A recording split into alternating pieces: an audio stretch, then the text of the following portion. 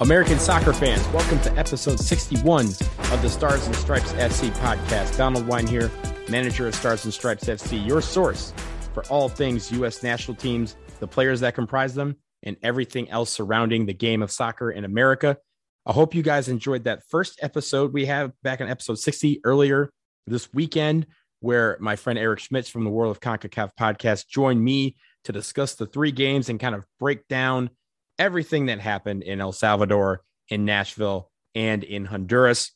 If you missed that, go back and listen to that and then check out this one. This episode is the mailbag episode, which we were going to have on the last show, but we didn't want that episode to run too long. So we decided to split that up into this episode 61. So this episode is all about the mailbag. We had a few questions that came in from listeners just like you. So in the future, I will do mailbags like this. If you decide to send me questions, that email ssfcpodcast@gmail.com. If you are doing it on Twitter, the hashtag is ssfcpodcast. Ask your questions there. And in a future episode, I will do more of these as we go along. But let's go into these questions. We had a few great questions, and I want to start with one from my friend Andres at AAI_11. And he asked, why do you think Greg Berhalter didn't put Tyler Adams in the midfield to start the match? I don't know, Andres. I really don't. When we saw that lineup, we were thinking, okay, maybe Tyler is cool being out in the right because he's played a little bit in that position at RB Leipzig, but we want him in the middle. And I think the issue was we could see immediately that there was a disconnect between the back half of the midfield and the front half of the midfield, and that created a huge hole that Honduras saw and took advantage of almost immediately. If Tyler Adams is in that situation, he's able to stretch the back of the midfield a little bit more forward. That gap is reduced, and Honduras can't exploit it. And I'm not sure why he didn't start out that way. It would have been easier to say start out in the middle, and if we need to, we'll throw you out in the right for 20 minutes at the end. But it was very clear immediately that Tyler Adams was trying to control the pace of the offense, but he couldn't do it because he didn't have the ball at his feet because he was out in the wing. And that shouldn't happen. So I think we know that now. And I think Greg Berhalter will now say, yeah, there's no way I'm abandoning him and putting him on the right. He needs to be a focal point of this offense. He needs to be the quarterback, the engine, and he can only do that from the middle. So let's see if that transpires going forward. But yeah, it was a pretty bad move to put him on the right. I think everyone would recognize that. And kudos to Greg for eventually figuring out a way to switch that up and put Tyler in his natural position. Ted Morehouse at Alfonso1229 asked, was Zimmerman on the U.S. men's national team roster? Was he the only player who never got called upon, and why? Well, the answer is no. He was not the only player that did not get an appearance in this window. Ethan Horvath and Sean Johnson, the other two goalkeepers, obviously didn't show. Zach Steffen, of course, was removed, but he did not see playing time either due to his back spasms and then eventually developing COVID. And then Walker Zimmerman and Jackson Ewell, who was called in to replace Weston McKennie, neither of them saw the field in any of the matches either. But honestly, I'm not sure why Walker Zimmerman didn't see the field. I think it would have been nice to have him on the field, particularly in Nashville, but the flow of the game didn't dictate bringing in a defender. I think that's what it was. I think if we're ahead towards the end of the game in Nashville, Walker Zimmerman sees that field. He's called on as another defender to try and park the bus and make sure that we get out of there with a win. But that wasn't the case. We were trying to press to get that game-winning goal because it was tied at that point. So bringing on the defender didn't make sense. Maybe bringing them on at the end of the Honduras game, but honestly, at that point, remember, we had three subs at the beginning of the second half, right at the stroke of halftime, and then Christian Pulisic gets hurt, so he has to sub off early in the second half, and then you replace James Sands, who I did not think had a great game at all. So there's your five subs. So I think, honestly, it's not a reflection of Walker Zimmerman's talent or where he is on the depth chart, but I think it's just a matter of we didn't have any opportunities to bring him in. Just like for the first two matches, we didn't see Ricardo Pepi because Greg Berhalter said the flow of the game didn't dictate bringing him on for it. When his number was called, he performed well. And I expect the same thing of Walker Zimmerman whenever his name is called. And he will be in future camps. He will see the field during World Cup qualifying. I'm quite sure of it. Justin Moran is the next question. He is obviously a contributor for Stars and Stripes FC. He asks, what would substantial changes look like from Berhalter to show he can get this group to perform to its talent level? And I think that's a difficult question because here's the thing. I personally think that all of the ire directed solely at Greg Berhalter is unfair. Do I think Greg Berhalter made some tactical decisions that he shouldn't have done? Absolutely. Do I think he coached well in these 3 matches? No, I don't. But he did not play the game. He may have he needs to put players in the position to play. But at the end of the day, these players have to produce too. He can throw 9 forwards up there. But if none of them score, that's not his fault. Not all his fault. At the end of the day, it's a team. They are a team. From the coaches to the players, it's a team. And they all have to produce and do their job. And our forwards aren't producing very well. How many goals did we score? We scored 5 in this window. 4 of them in the last match.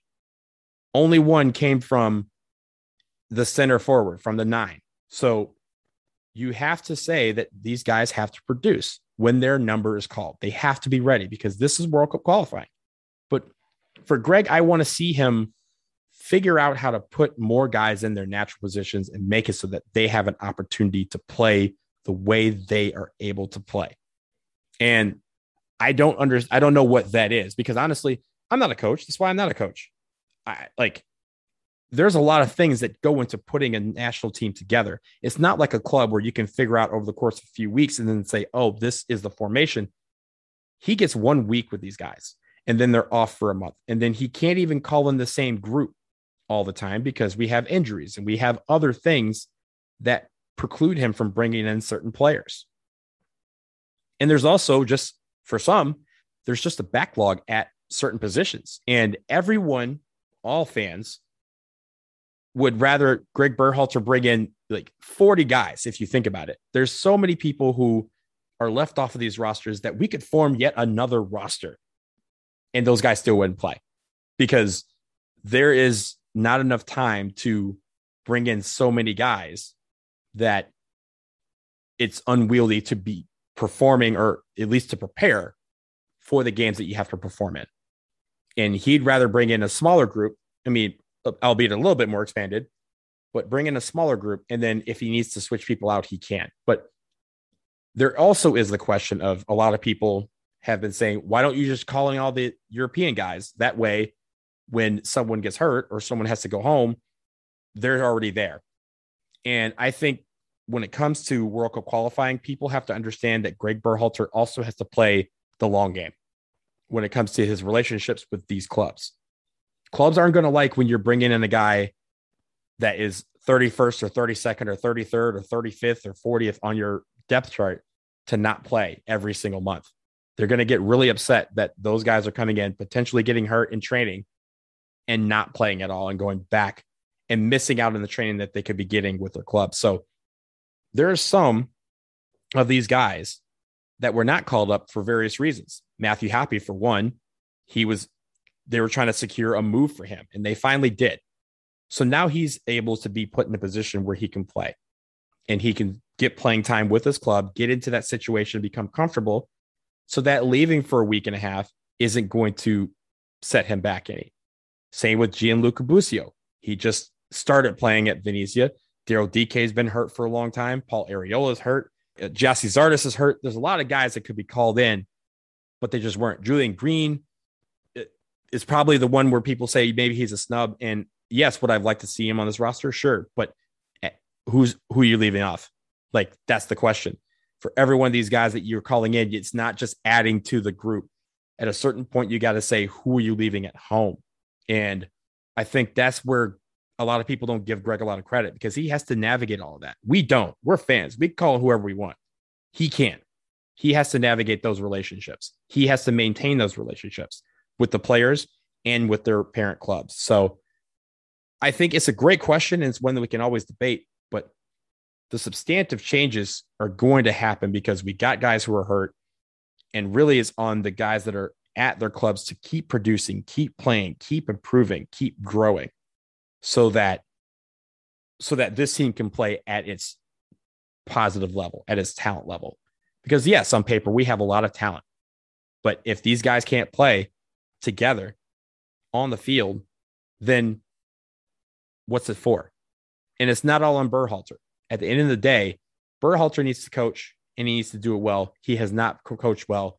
That's fine. You can debate that. But it's not like he did that and the players played exceptionally well, because they really didn't. Other than one half in Honduras, most people would argue that they didn't really play very, very well. So they have to improve too. They have to take what the lessons that they've learned, remember what this is about, what this marathon, not a sprint, is about, and learn from the mistakes, learn from those bad moments, so that next time when they come up again, and they will undoubtedly come up again, they will be ready for it. They'll be more prepared and they'll react differently. That is how you grow and mature as a soccer player. So, Justin, great question. Thank you again. Justin, you can find him along with all of us at Stars and Stripes FC, writing articles. He usually does the midweek game thread, so look for him there.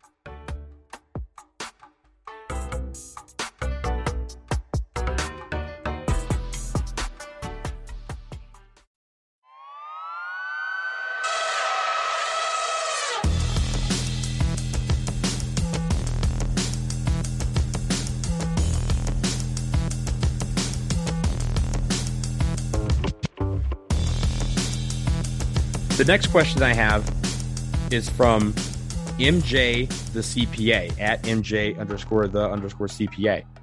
He asks, what's the updated USMNT striker depth chart?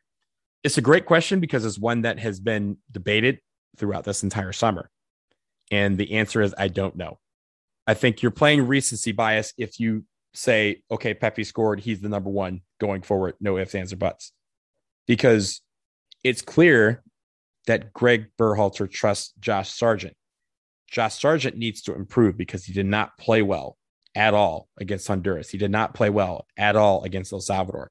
He needs to play better if he's going to be the number one. Jordan Pefok had a chance against Canada. I thought he played better than Sargent, but did he separate himself from a pack? No. You have Matthew Hoppe who can play the 9. He wasn't in this camp. You have Gyasi Zardes who's hurt. He can play the 9. Ricardo Pepi, I thought, played brilliantly. And I want to see more of him because his energy is what I was craving, what I was looking for. But he's going to have games where he doesn't score too. And people have to understand that when that happens, they can't throw him to the back of the line, just like they're doing everyone else. If Josh Sargent doesn't play well, people go, he's trash. Get him out of here. Jordan Pefok, he can score. Get him out of here. Nicholas Gioacchini, he can score. Get him out of here. You can't do that because there are very few strikers in the history of the world who just score every game or feel like they score every game. These guys are going to have growing pains. They're all young. They're going to have opportunities to score and they're going to miss them. And yes, you can get frustrated at them. Sure, of course, they're getting as frustrated as we are, but they have to be confident. And that is part about going to their club and playing a lot and getting well. Daryl DK, another one. Daryl DK, he showed up on the scene. DK train was rolling. Choo-choo. Now he hasn't scored in a couple games at the Gold Cup. He didn't look well. He got hurt. Now he's not playing as much. Now people are softening him. Like, no, that can't be true. Daryl DK is still a great player. He's still going to be a great player. You just can't do that. It's going to be musical chairs if every time a number 9 doesn't score in their game that you throw him out and you say, we can't have him anymore. I don't want to see him again. There's going to be games where these guys get scoring chances and they're not going to score. So if MJ, the CPA, if you ask me right now who my striker depth chart is, my preferred striker depth chart, I have Daryl DK as the first pick. Give me him because I think the hold-up play is what I want. I like Jordan Pefok. Put him at second for me. Put Pepe at third because Jordan Pefok has also been scoring well for his club too with young boys. And he's going to get a lot of opportunities to shine in Champions League. So I want to see that happen. I want to see them all improve. I think those are my top 3 right now. I think Sargent can obviously work his way into a lot of situations, but he needs to get better. He needs to get more confidence. He just doesn't have that right now. And I like him as a player. He used to have that confidence, and he's kind of waned a little bit, partly because of Werder Bremen and working into the field at Norwich. But I want to see him improve and take a leap in this year. That'll help this team. It'll help him as well. So there is my updated striker depth chart right now. I reserve the right to change that at any time, including right after I record this. So that is why this debate keeps going, because every single week, guys do things that add to their resume or detract from the resume, and people can stack up. But at the end of the day, whoever's on that field in that 9 position, we got to will them to produce. We got to feel confident in them. And if they don't produce every single game, then it's not the end of the world, because you have to still give them that confidence that, hey, you may have not scored today, but I believe that you will score tonight. Because we can't give them confidence by just cycling through them every single game because they didn't score, because no one else is scoring right now for our team other than one good half. So we have to get guys used to saying, we have your back and we know that you are going to give it your all. And if you mess up, next play. And if we look at that over the course of time, then you can develop a resume and an opinion. But for me, it's not about just cycling guys through because they're not scoring, because no one's scoring. And we're just going to keep playing musical chairs at that position for a long time if that's going to be the case, because no one's going to have that confidence. And I want them to have that confidence. That's important for strikers. I know. I used to play that position. So thank you for that question. The final one I have is from Joe Davis at Joe Davis 4. And he wants me to rank the food and beer from each location that I went to. And this is a fun question because, as you guys know, I went to El Salvador, I went to Honduras, and I obviously went to Nashville. So I think for Nashville, let's just get this out the way. Hattie B's, hot chicken, got to do it. Cookout, definitely got to do it. Biscuit Love, you got to do it. Those are all food items. Martin's and Edley's for barbecue. Pick one, go there, enjoy it. It's fantastic. Even do Prince's for hot chicken. Do the circuit. That's easy to do. For beer, shout out Tailgate Brewing over there on Music Row, the AO Nashville headquarters. Go there if you ever have a chance. They have great beer selections. They also have a seltzer, as Eric said, that was made for the American Outlaws for this thing. So, of course, I'm going to be partial to that. That's basically all I drank all weekend. Perfect.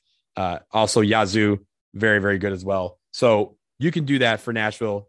I'm not going to tell you what to do in Nashville because you guys should already know. Go to Hattie B's and then follow the crowd everywhere else. So let me talk about El Salvador. El Salvador, they have the national beer, which is Pilsner. Pilsner is terrific. It's a very light beer. So you guys can do, if you go down there, most of these countries only have 1 or 2 options here. So Pilsner was the beer. So there's your ranking right there. Pilsner number 1. There's a couple other local ones that you could try, which were fine, but Pilsner is the national beer for a reason. Food, though, there is one rule. If you go to El Salvador and you do not have a pupusa, you did not go to El Salvador and you need to try again. The national food, the national dish of El Salvador is the pupusa. You must have one. They're all over the place. We went to one just a block away from our hotel where they had 10 different kinds of pupusas. And I wish I'd had them all because they were all fantastic. I live here in DC where pupusas are everywhere. And even at Audi Field, we can get pupusas. But these were banging. So if you have to have anything in El Salvador, you better have a pupusa and you better have several of them. Pair that with a nice Pilsner and you're going to be just fine. For Honduras, the national dish there is the baleada, which is kind of taco. It's not really a taco. So I hate saying it's like one, but it kind of looks like one at first glance. I only had one. They're fantastic. But the one place that we went to that was eye-opening, and Eric mentioned the power chicken. That was one. What he did not have was the chicken rice there, which was fantastic. But there is a taco place right around the corner from our hotel called Pinchy Taco Shop.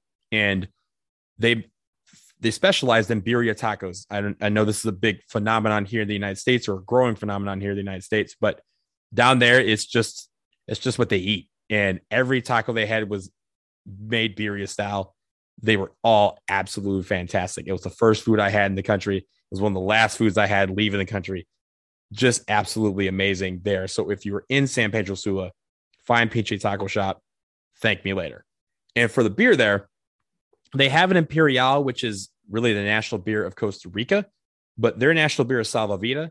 Let me tell you, we drank the bar at the hotel out of Salvavida 2 days in a row. So that should tell you how great it was to cool down on what were really hot and muggy days. So, Joe, there are your food and your beer rankings from Nashville, El Salvador, and from Honduras. But don't take my word for it. Next time the U.S. men's national team play down there, all of you have to go, and you can make your own food and beer rankings and your rum rankings, because Central America is great for rum. So I highly recommend you take advantage of that too. So thank you all for your questions. That will do it for episode 61 of the Stars and Stripes FC podcast. Again, thank you to everyone who submitted questions. I'm sorry I didn't get to all of them, but as I mentioned, in the future, we will have more of these mailbag episodes. ssfcpodcast@gmail.com if you want to submit questions, or you can do it on Twitter using the hashtag #SSFCpodcast. Listen, subscribe, rate, review, tell your friends. They're awesome and they really help. So we appreciate all of that.